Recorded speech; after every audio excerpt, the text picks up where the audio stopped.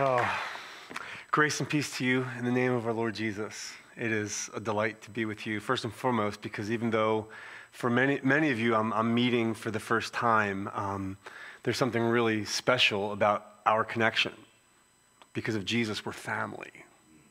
You're my brothers and my sisters. And even though right now we're separated by geography and by particular callings to be in a particular place and to serve among a particular people, one day there's going to be a jaw-dropping family reunion when we're in the presence of God, when all the saints and brothers and sisters from all time are gathered in one place to be with Christ and one another forever. So I will endure separation from you for a little while, but one day we will get to do what we were just doing a few moments ago in God's presence forever together. And honestly, I hope that when we're there, we all have a New Englander accent, because you guys are the best. You guys have an amazing accent, and I often get, you must be from, where are you from? Because, I have a Philly accent, and I'm born and raised in Philadelphia, church planting in Philadelphia, multiple churches over the course of 20 years before the Lord led us out to California. But I would typically start off, when I met a church for the first time, I'd get up there and I would just say, "How you doing?" And they do what you just do. They laugh. And I said, well, it's not a joke. It's a question. How you doing? And you're supposed to say, how you doing? How you doing? Exactly. Yeah, exactly. I just think it's just so interesting how we're separated right now by time and space and geography and even culture and accents. But one day, there's going to be an unbelievable party to kick off eternity, the marriage supper of the Lamb, where we will just rejoice that we all get to be together. And one thing's going to be very, very clear and very, very obvious. It's that Jesus made it all happen. Yes.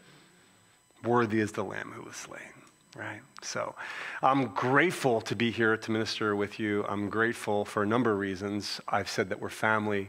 Bauer's already mentioned that we're a part of a denomination, a group of churches called Trinity Fellowship Churches. But even before that, I think, Bauer, I've known you now for almost 20 years.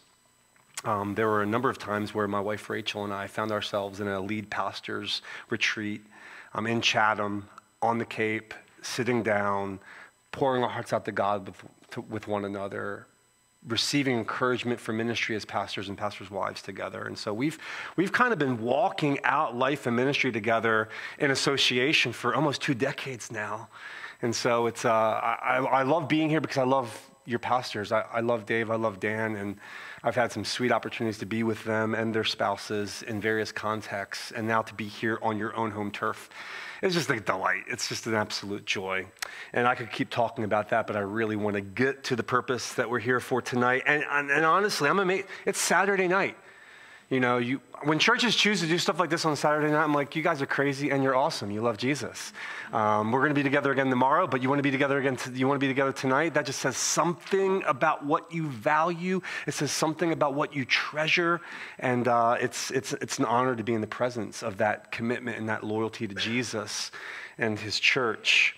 I do want to invite you now to take your Bible and go to Psalm 63. But before we even get into the content of our 2-part seminar tonight on the priority of pursuing God's presence, I believe as we were praying downstairs before our gathering tonight, I was praying with Bauer, praying with Dave, while the musicians were practicing up here. And as we were praying, I believe the Holy Spirit of God placed something upon my heart that I wanted to encourage you with for your edification, and hopefully also for to renew your sense of understanding and purpose for why Crossway Church is right here smack dab in the middle of Franklin, in this really needy, influential area of the United States. Maybe this will help kind of like lead into the word I believe the Lord's given to me. My kids have always been into superheroes because their dad has always kind of been into superheroes, and I was always a big fan of Superman. And for as long as I can remember, all of my boys, for all throughout the duration of their childhood, they always had a set of Superman pajamas. And my favorite set of Superman pajamas were one that my son Silas had probably when he was about 3 or 4 years old. It had a glow-in-the-dark Superman emblem and a detachable Velcro cape. That was cool. I just saw eyes light up. They come with capes, And so he had this set with this detachable Velcro cape, and he would take the cape off at night before he went to bed, and he'd wake up, he'd often ask for his cape first thing. So I'm down in the living room, drinking a cup of coffee, reading my Bible, trying to commune with the Lord, and Silas comes down, he's all groggy, and the first words out of his mouth are, "Where's my cape?" And so get the cape, put it on his shoulders, and no sooner do we put the cape on his shoulders, it's like a transformation takes place. He went from like groggy, sleepy Silas to Superman. And then he did something that morning that he'd never done, pretending to be a superhero in his pajamas. He ran across the living room, jumped up onto the hearth of the fireplace, pulled back his fist, and punched the brick wall. Let's just say that in a split second, he realized he wasn't the little man of steel. He was just Silas. Now he's on my lap. He's like, "Oh, what's wrong?" He's like, and you're thinking, why would he do that? He said, "Because as I'm getting to know you, Ian, he's your son." No. He did that because in that moment, he really thought he was Superman. Now, isn't it true that we do what we do because we believe we are who we are? Identity drives our activity. We do what we do because we believe we are who we are. And I believe the Holy Spirit gave me a word to encourage you about who you are here in Franklin. Ephesians 2:22. In him, that's Jesus, you're being built together into a dwelling place for God by the Spirit. And I believe the Lord wanted to remind you, even before we get into teaching about pursuing the presence of God, that you, as the church, are the dwelling place of God. God is here with you, among you, in Jesus by the Spirit. And you know this, but let me remind you of this. Franklin needs to know that Jesus is here. And the good news is Franklin has an advantage. They have an opportunity to know Jesus is here. Why? Because you are here. You are the dwelling place of God by the Spirit. And I believe the Lord wants you to be reminded, this is part of your identity as the church of Jesus Christ. God is with you. God is among you. God is present. And he wants his presence to be known in Franklin through you, individually, collectively. But especially as I was receiving this word from the Lord, I believe he wanted me to encourage you to think about this collectively. You are the dwelling place of God. And if there are people out there that need to know that God has not forsaken this world, that they are not alone, that life is hard, but he's here. Where? Here. With you, in you, among you. And I just want to encourage you to be who you are. Do what you do because you are who you are. You're the dwelling place of God. I hope that encourages you and builds you up to go more deeply, to go deeper into your awareness of who you are as the church. And so here on this Saturday night, I want to take a few moments in these two sessions to bring two teachings that all kind of come together under one heading, the priority of pursuing God's presence. And I want to talk about it in two different categories. I want to talk about it first in terms of pursuing God's presence intimately, that you, as an individual follower of Jesus Christ, have an unbelievable privilege to commune with the Triune God. And then I also want to take some time in the second part of my teaching to encourage you to recognize that what's true about you individually is also true about you collectively. That together, as the church, when you gather, you have the unbelievable privilege of pursuing and encountering the presence of God. As Dan was saying when we were worshiping, we don't have to wait for heaven to experience his presence. Right? Belinda Carlisle wasn't completely wrong. Heaven is a place on earth. You know that song? heaven is a place that can be experienced on earth as we encounter the triune God as the people of God. And so I want to encourage us in these two directions. And I'm just up front, I don't like mysterious preaching. Where's this all going? Here's what I'm hoping for. That you be renewed this evening in your faith. That God wants you to encounter him individually, collectively. And this text wasn't in my sermon, not in my notes, but Dave prayed it downstairs a little bit ago. James 4, verse 7, draw near to God, and he will draw near to you. Profound. We can encounter as much of his presence as we choose to, because as we pursue him, he draws near to us. That's amazing. So I'm hoping that that's what's stirred in us tonight as we take time to hear from God on this topic. Psalm 63. Let us hear the word of God. A psalm of David when he was in the wilderness of Judah. O God, you are my God. Earnestly I seek you. My soul thirsts for you. My flesh faints for you as in a dry and weary land where there is no water. So I have looked upon you in the sanctuary, beholding your power and glory. Because your steadfast love is better than life, my lips will praise you. So I will bless you as long as I live. In your name I will lift up my hands. My soul will be satisfied as with fat and rich food, and my mouth will praise you with joyful lips when I remember you upon my bed and meditate on you in the watches of the night, for you have been my help. And in the shadow of your wings, I will sing for joy.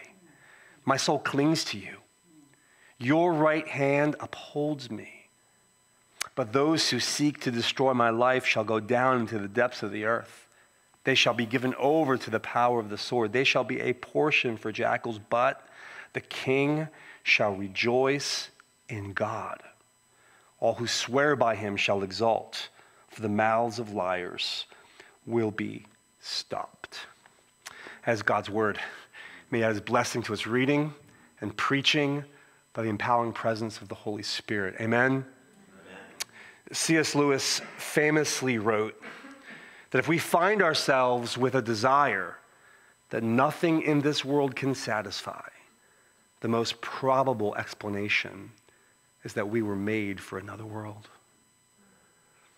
Everyone in the world is looking for satisfaction. It's what you're looking for. It's what I'm looking for. It's what your neighbors are looking for. Everyone in this world is looking for satisfaction, so they pursue it. We pursue it in people, in relationships, in experiences, in vocations, in possessions, only to find out that Mick Jagger was right. I can't get no satisfaction. But we try, and we try, and we try. But nothing seems to deliver exactly what the human soul is after. So what's it mean? What's it mean when nothing in this world gives us what our souls are desperately looking for? Well, Lewis argues, and I agree, that the most probable answer is that we were made to find our ultimate satisfaction out of this world. On the other side of our frustrated pursuit to find satisfaction, what's supposed to click is something like this. If nothing in this world brings me ultimate satisfaction, then that must mean only something out of this world will do it. Charles Spurgeon, the great 19th century pastor, said very famously, there's a God-shaped void in every soul that can only be filled by him. That's the teaching of Scripture, that we were made with a God-shaped void that only he can fill. Or to say it another way, only communion with the triune God will satisfy the human soul. We were made to find our ultimate delight through and in intimacy with God. Only communion with the triune God will satisfy the human soul. And that, my friends, is Psalm 63. This is a song about finding what every human soul is looking for. This is a song about finding satisfaction after looking for it in the wrong places, finally finding it where it can only be found. And so the verses of this song reveal that ultimate satisfaction is not found in anyone or anything in this world. Ultimate satisfaction can only be found in the one who created the world. And so David writes the song rejoicing that he's found it.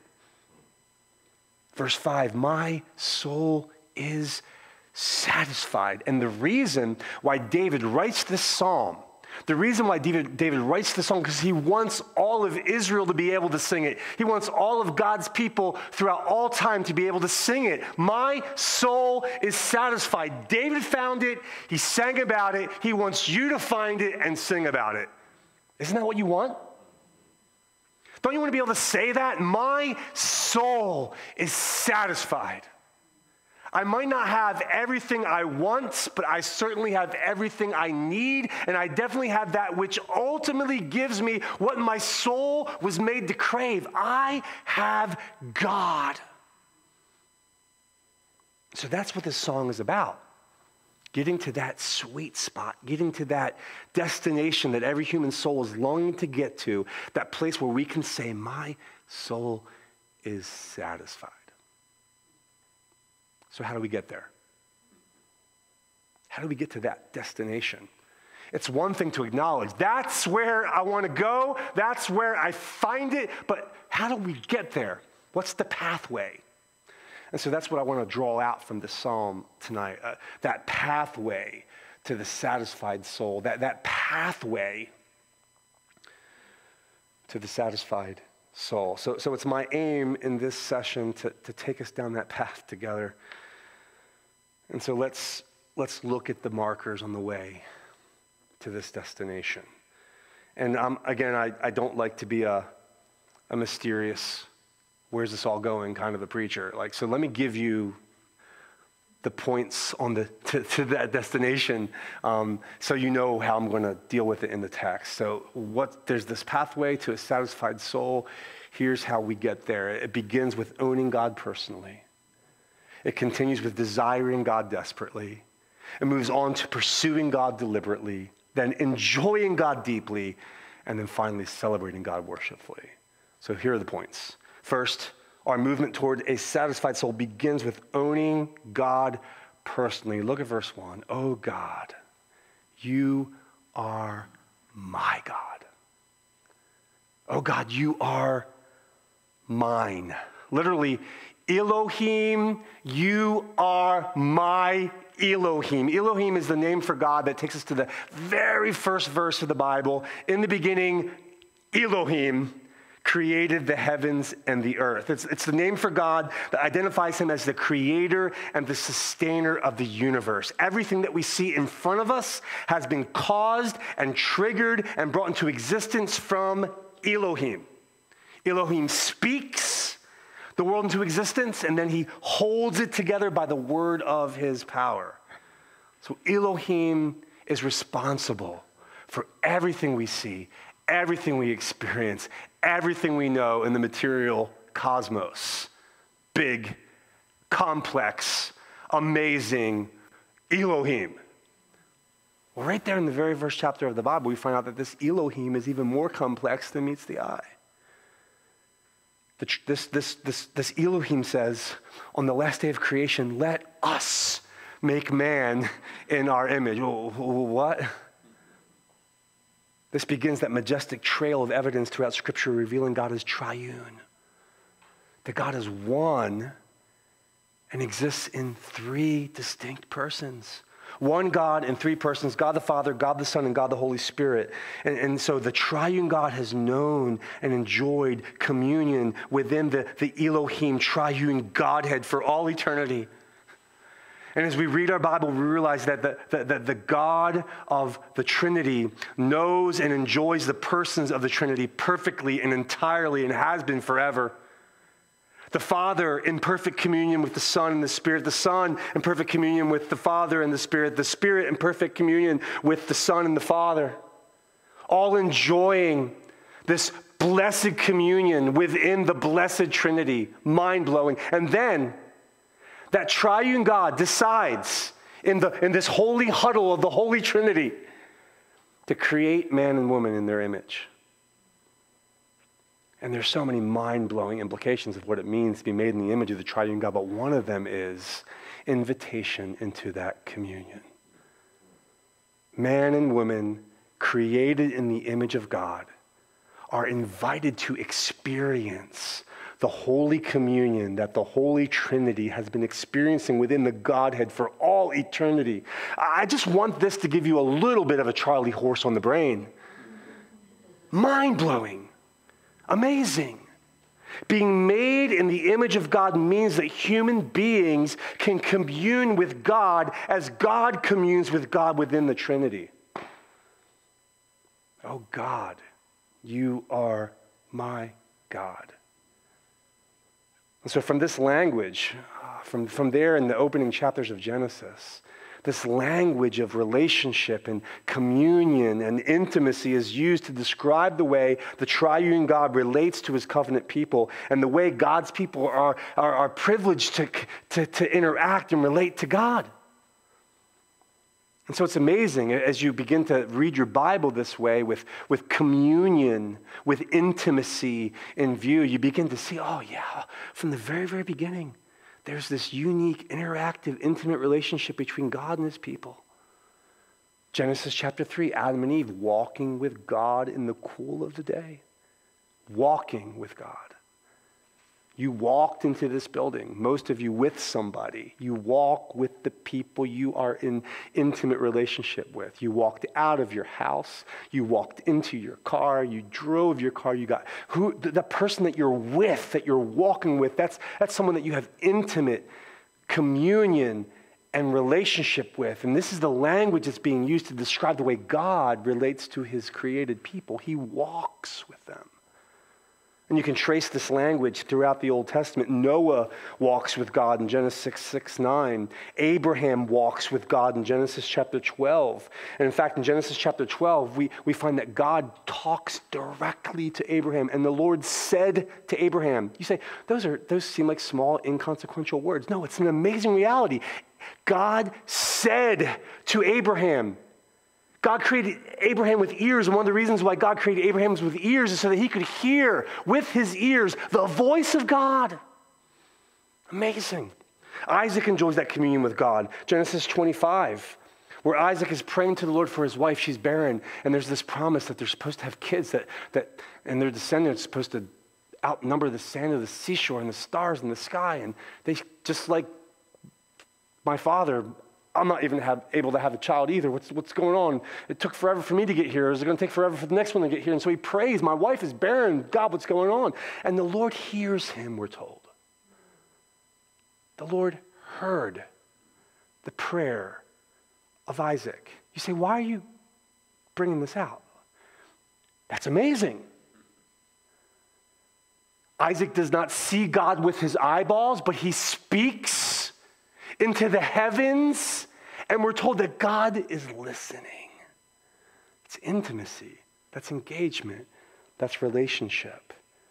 Jacob enjoys communion with God. Genesis 28, behold, I am with you, and I will keep you wherever you go. In other words, Jacob does not see God all the time with his eyeballs. He appears in unique ways at unique times. He even gets into a wrestling match with God. But nonetheless, even though he cannot see him, God says, I am with you wherever you go. So this intimacy with God, this engagement with God, this communion with God is not simply based upon what we see with our eyes or hear with our ears, that there is a mystical, mysterious presence of God with his people, whether we see him with our eyes or not. Joseph enjoys this communion with God in Genesis 39. The Lord was with Joseph. Moses enjoyed this communion with God. Exodus 33, verse 11. This one, I love this. The Lord used to speak to Moses face to face as a man speaks to a friend. Here's my point. My point is this. The Bible is clear that human beings were made to engage with God. The human beings were made in the image of God to experience communion with God. And so when David says, "Oh God, you are my God," he's using language that picks up on this, that pulls on this thread that you see all throughout the scriptures. That God has designed us. God has created us. God has made us to be with him, to experience him. One of my favorite ways that this is described under the Old Covenant is Leviticus 26, verse 12. And we find this repeated in different places and in different ways. "And I will walk among you and will be your God, and you shall be my people." I'm with you. Never going to leave you. You're mine. I'm yours. So with all the freight of that reality, with all the freight of that creative design, with all the freight of those covenant promises, hear that freight coming and moving and bringing the momentum that moves David to say, not these pithy words of emptiness, but this rock solid declaration of intimacy. "Oh God, you are my God." To the God who says, "I will be your God and you will be my people," David says, "You are my God and I am your people." So all of that theology and history is packed into this opening line of the psalm. David is acknowledging that he is in covenant communion with the triune God. And here's the point for us. We also stand in this stream of history and covenant theology. That in Jesus Christ, we can say with David, "Oh God, you are my God." Because we too stand in line with all those who've been created in the image of God, built with the capacity to commune with God. And even though in our sin we've been separated from God, now in Jesus Christ we have been reunited to God so that we can commune with God in heaven while we're on earth. And the only reason we can own God as our God is because God the Father in his mercy first chose to own us as his sons and daughters through Jesus Christ by the Holy Spirit. This declaration can be our declaration by grace through faith in Jesus. We can enjoy communion with God because God has pursued communion with us. That the Father sent Jesus from heaven to earth in the power of the Holy Spirit.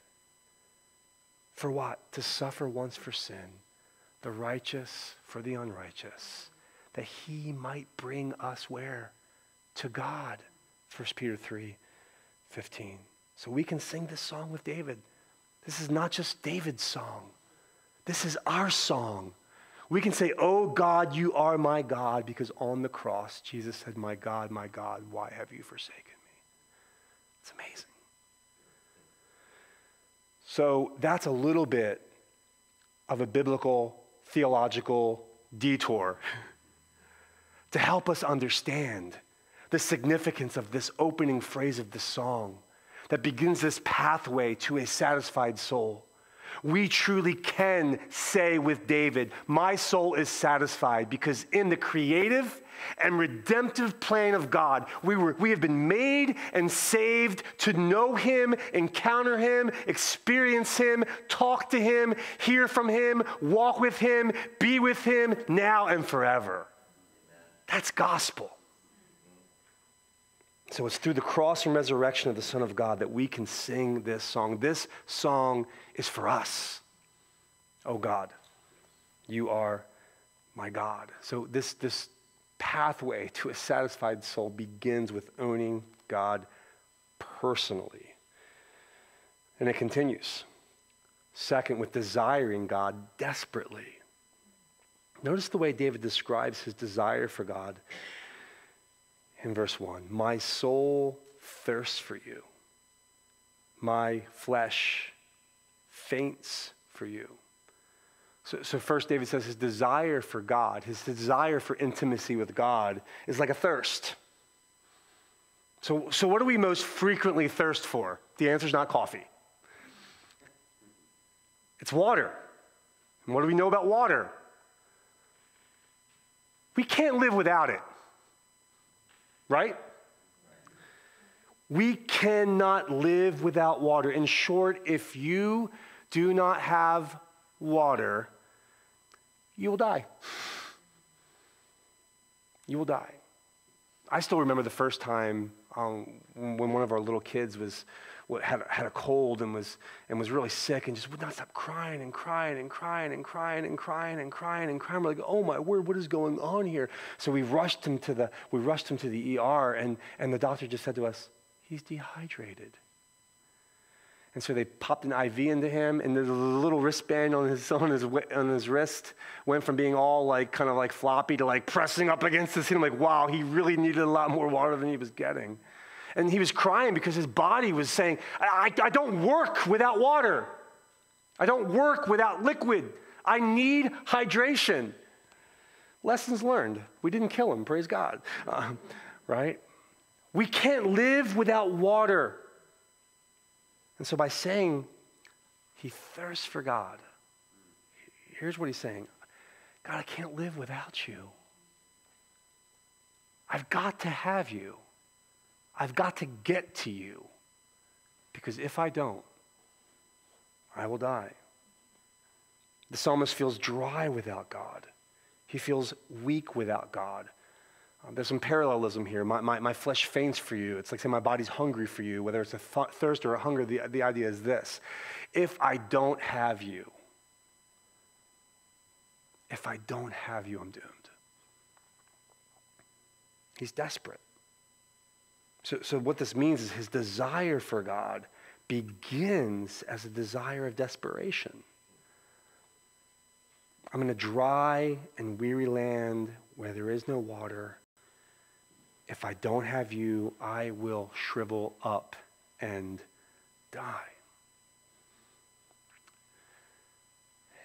Is that how you feel about God? Are you desperate for him?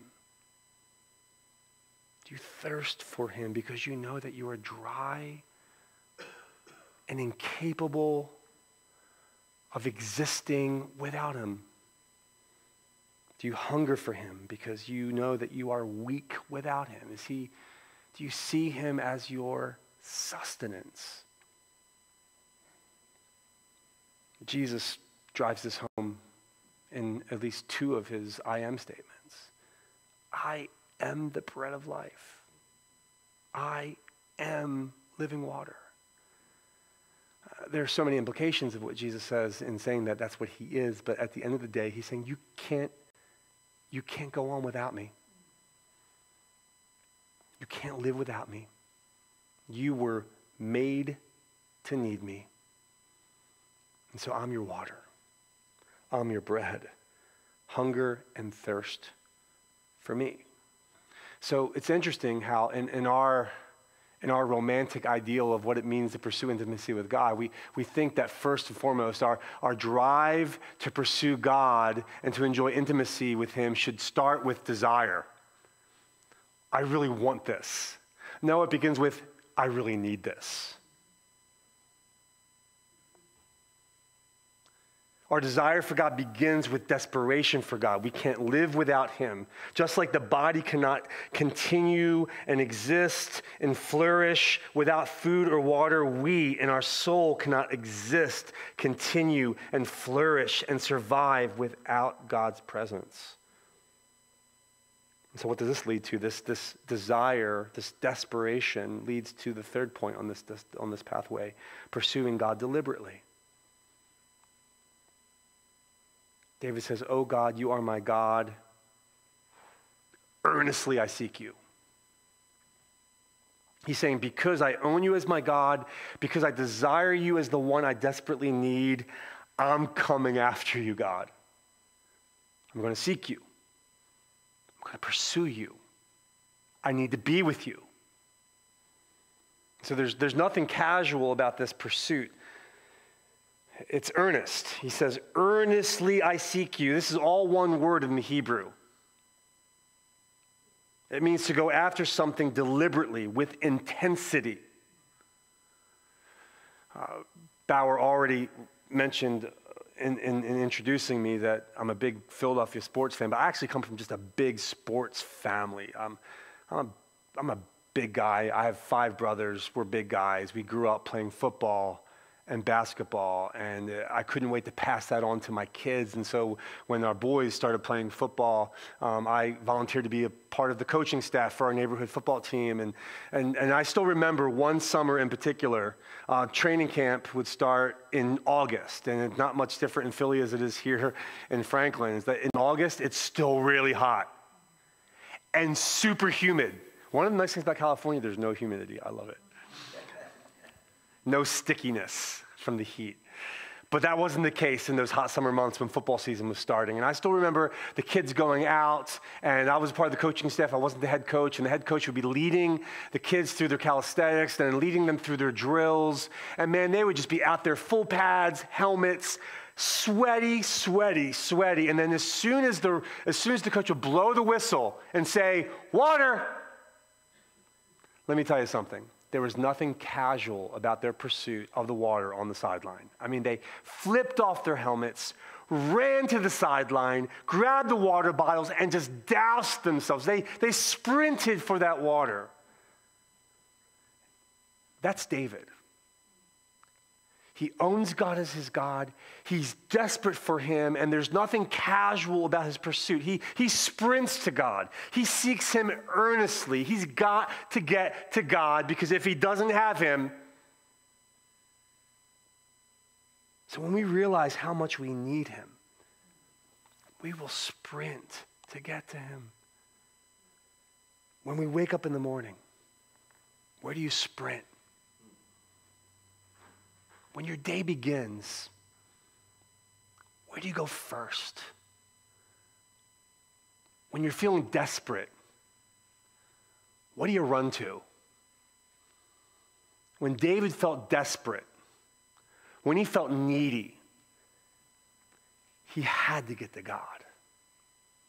He had to get to God. And let me just tell you this. When you wake up in the morning, it can be a dual sprint. You can sprint to the coffee pot and to the throne, okay? You can do both, okay? In fact, that's been my practice for a long time. I wake up in the morning, I swing my legs over the side of the bed, I pray the Lord's Prayer, and then I get to the coffee pot and I start listening to Scripture, right? Those things can happen together. Caffeine and God's presence, I mean, it's a beautiful mixture. Yeah, amen. But the point is, in your heart, what do you wake up aware of? And what do you do about it? Do you run to him in your heart? You say, how do you do that? You don't literally, physically sprint to God, even though this language communicates this intensity and movement. Well, here's how he did it. Verse 2, I have looked upon you in the sanctuary, beholding your power and glory. This is how David pursued God. This is how David sprinted to God. And David's experience, the way he sprinted after God, was by putting himself in the place where he could see and behold God's power and glory. David pursued God in the sanctuary here in verse 2, which would have been the place of gathered worship for Israel at that time. And there he saw God's power and God's glory. Power referencing God's mighty acts. Glory referencing God's awesome character. But notice that David pursues glimpses of God's power and glory, not only in public sacred spaces like the sanctuary. Did you notice in verse 6 that David is laying on his bed, meditating on God in the watches of the night? And so here's what I think the point is. The way that we sprint after God, where we go to get to God, is that whether it's in private or in public, we got to get the the eye of our mind, the eye of our heart in a place where we can see and behold who God is and what he has done and what he can do. His power and his glory. Whether it's in the sanctuary, the sacred space, or in my home, in the most private space, my bedroom, wherever I am, in a public place or a private space or anywhere in between, when I feel my need for God, when I feel desperate for God, I got to get my mind's eye, I got to get my heart to a place where I behold his power and his glory. So where do we take our hearts to behold his power and his glory? Well, this would be a side sermon here, but there's 3 places. His word, his world, and his works. We see his power and glory in his word. He's revealed himself to us through the pages of Scripture. We see his power and glory in the world. The heavens are declaring the glory of God. We see his work we see his power and his glory in his works, his providence, his hand that's at work in our midst through his kindness and his care and his provision and his protection and the way that he's working through his people. And so the way that we behold him, the way that we seek him is through his word and through his world and through his works. And so the way we deliberately seek after God is by positioning ourselves to see his power and glory, both in public and in private, in his world, in his works, and in his word.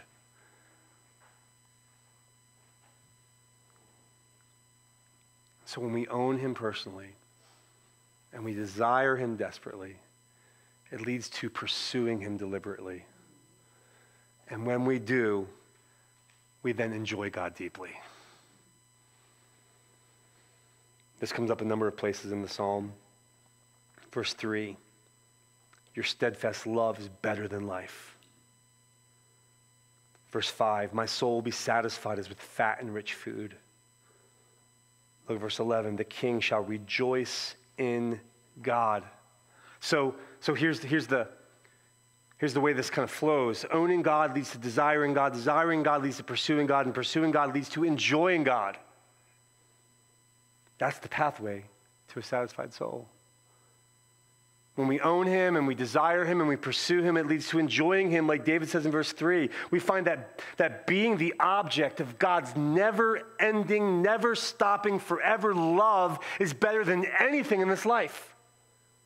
To be loved by him, to be cherished by him, to be affirmed by him, to be owned by him is better than anything this life has to offer. That's what David says. When you go after him and you see him and you experience him, you realize there's nothing better than this.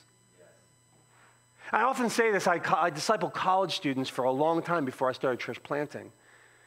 And one of the top things I would talk to Christian college students about was cultivating good habits of pursuing intimacy with God.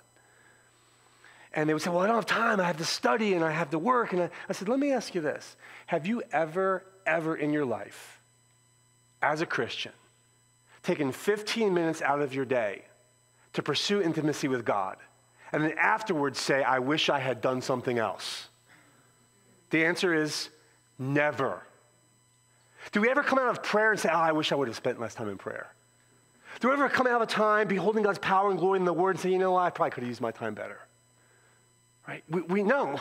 Here's what we say. We say what David says, because your steadfast love is better than life, my lips will praise you. There's nothing better than being with God. There's nothing better than seeing him and enjoying him and hearing from him and engaging with him. We enjoy it. Like David says in verse 5, when we pursue him, we will find that God satisfies our souls like a really good food satisfies our stomachs. Because your steadfast love is better than life, my lips will praise you. My soul will be satisfied as with fat and rich food. This word fat's a great word. It's that marbly part of the ribeye. Exactly. You know what's the best thing to do with a ribeye? Don't just eat it as a ribeye. You take that baby and you slice it up really thin. You cook it with fried onions. You put it on a nice Italian roll with some cheese, and you call it a cheesesteak. All right, and we've perfected the art of cheesesteak making in the city of brotherly love. And so David's basically saying, like, when I pursue him and I spend time beholding his power and his glory and in public with God's people or in private, in intimacy, here's what I think about. I think, this is better than the best steak. This is better than a cheesesteak. This is amazing. And like David says in verse 11, when we pursue him, we find that there is more joy in God himself than in the best possible circumstances. You may have noticed that there's some dicey language at the end of this psalm that doesn't even seem to fit. Like, okay, what's going on here? Think about this. David's satisfaction, what's being drawn out at the end of this psalm is that David's satisfaction was not found in ideal circumstances. David's satisfaction was found in having God regardless of the circumstances. Because you might be tempted to think, well, it's easy for David to say he's satisfied.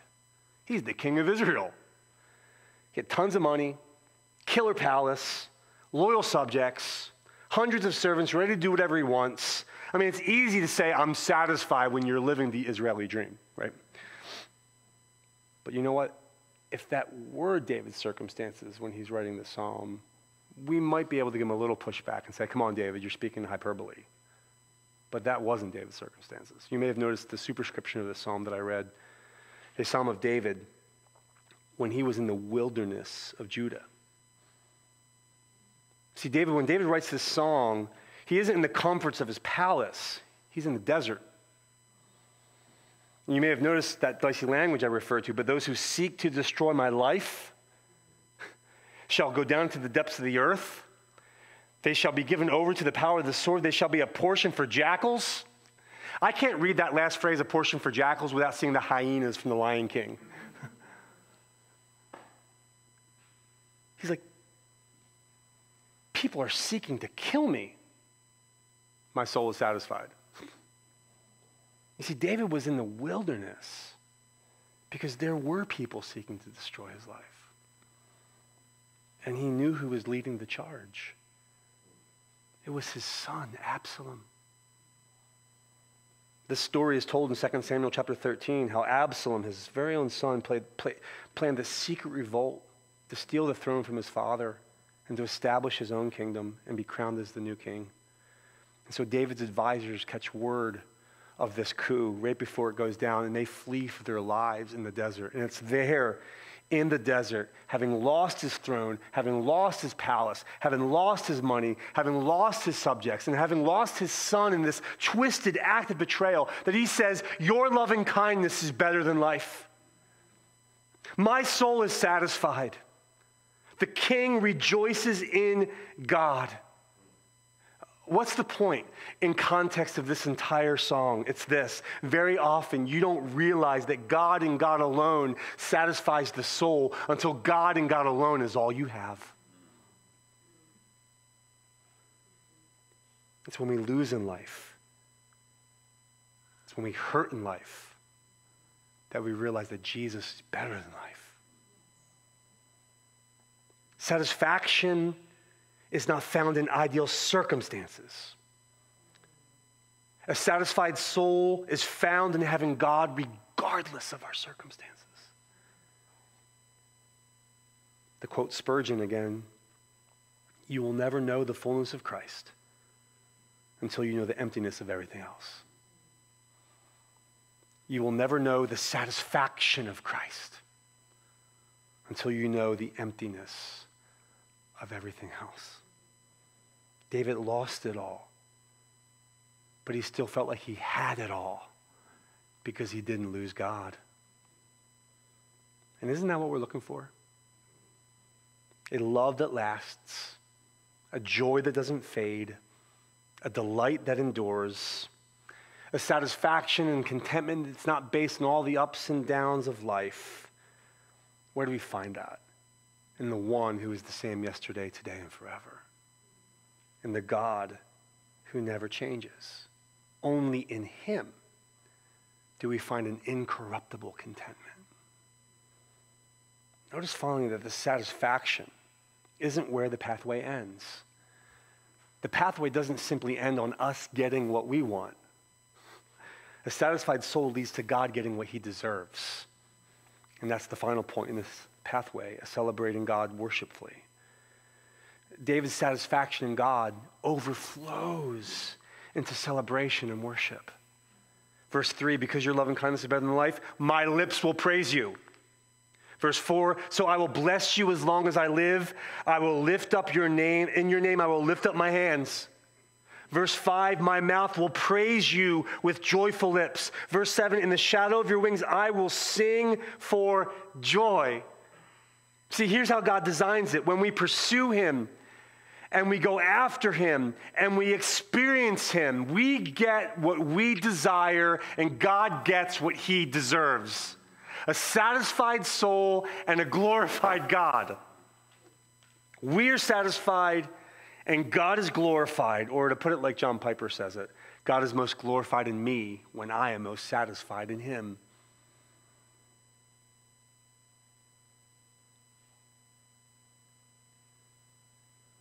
So when we go after God, we find in him what our souls deeply crave.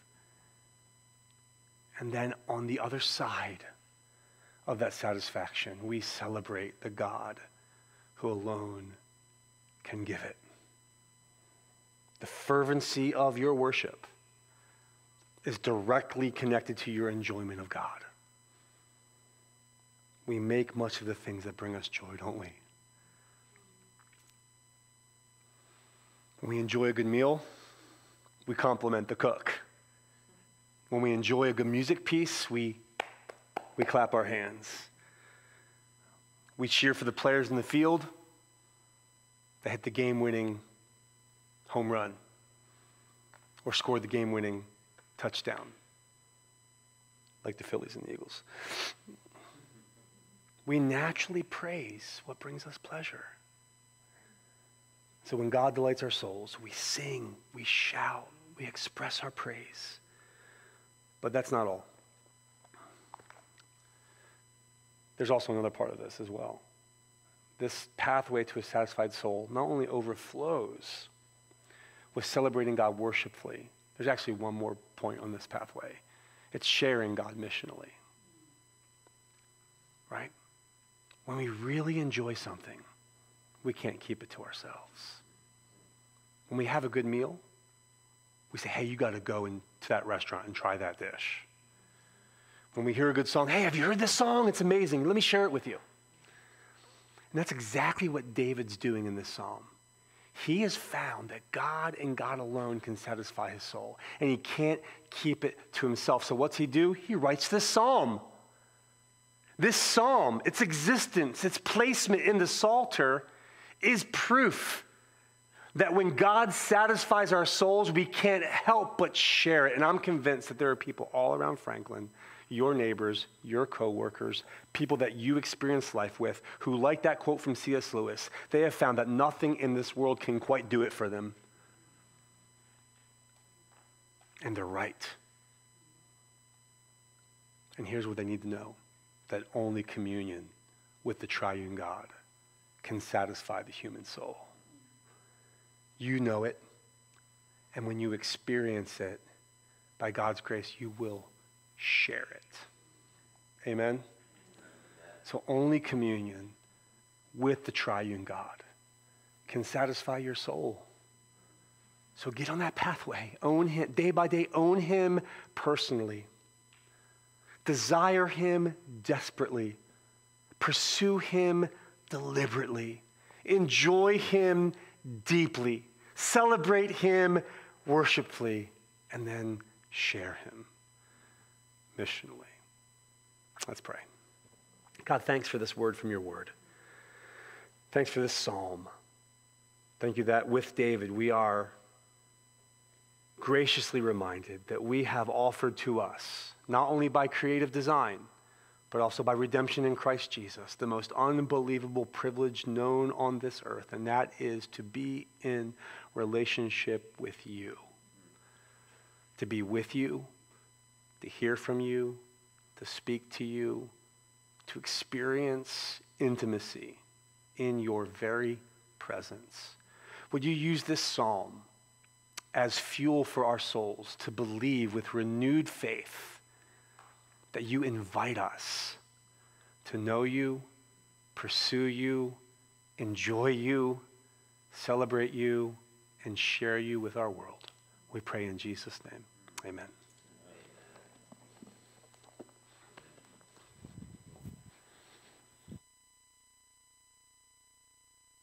We're going to take a brief 10-minute break, but just a closing thought.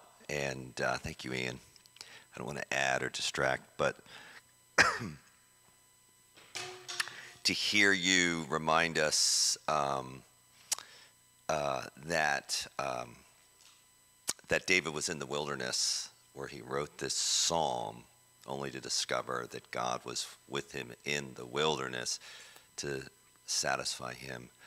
Just struck by how in our gospel account, Jesus provided rest for his disciples in the desolate place with his presence. And so for those on the stream and for those here tonight, I just want to pray, I felt prompted to pray. Not only would we apply that, but that God would give us, open our eyes just a little wider to see it's in the desolate place that he is present to write this psalm more largely. So Lord, we just desire to commune with you in those desolate spaces, whatever that means, because we discover in those spaces and places that you are present, Jesus.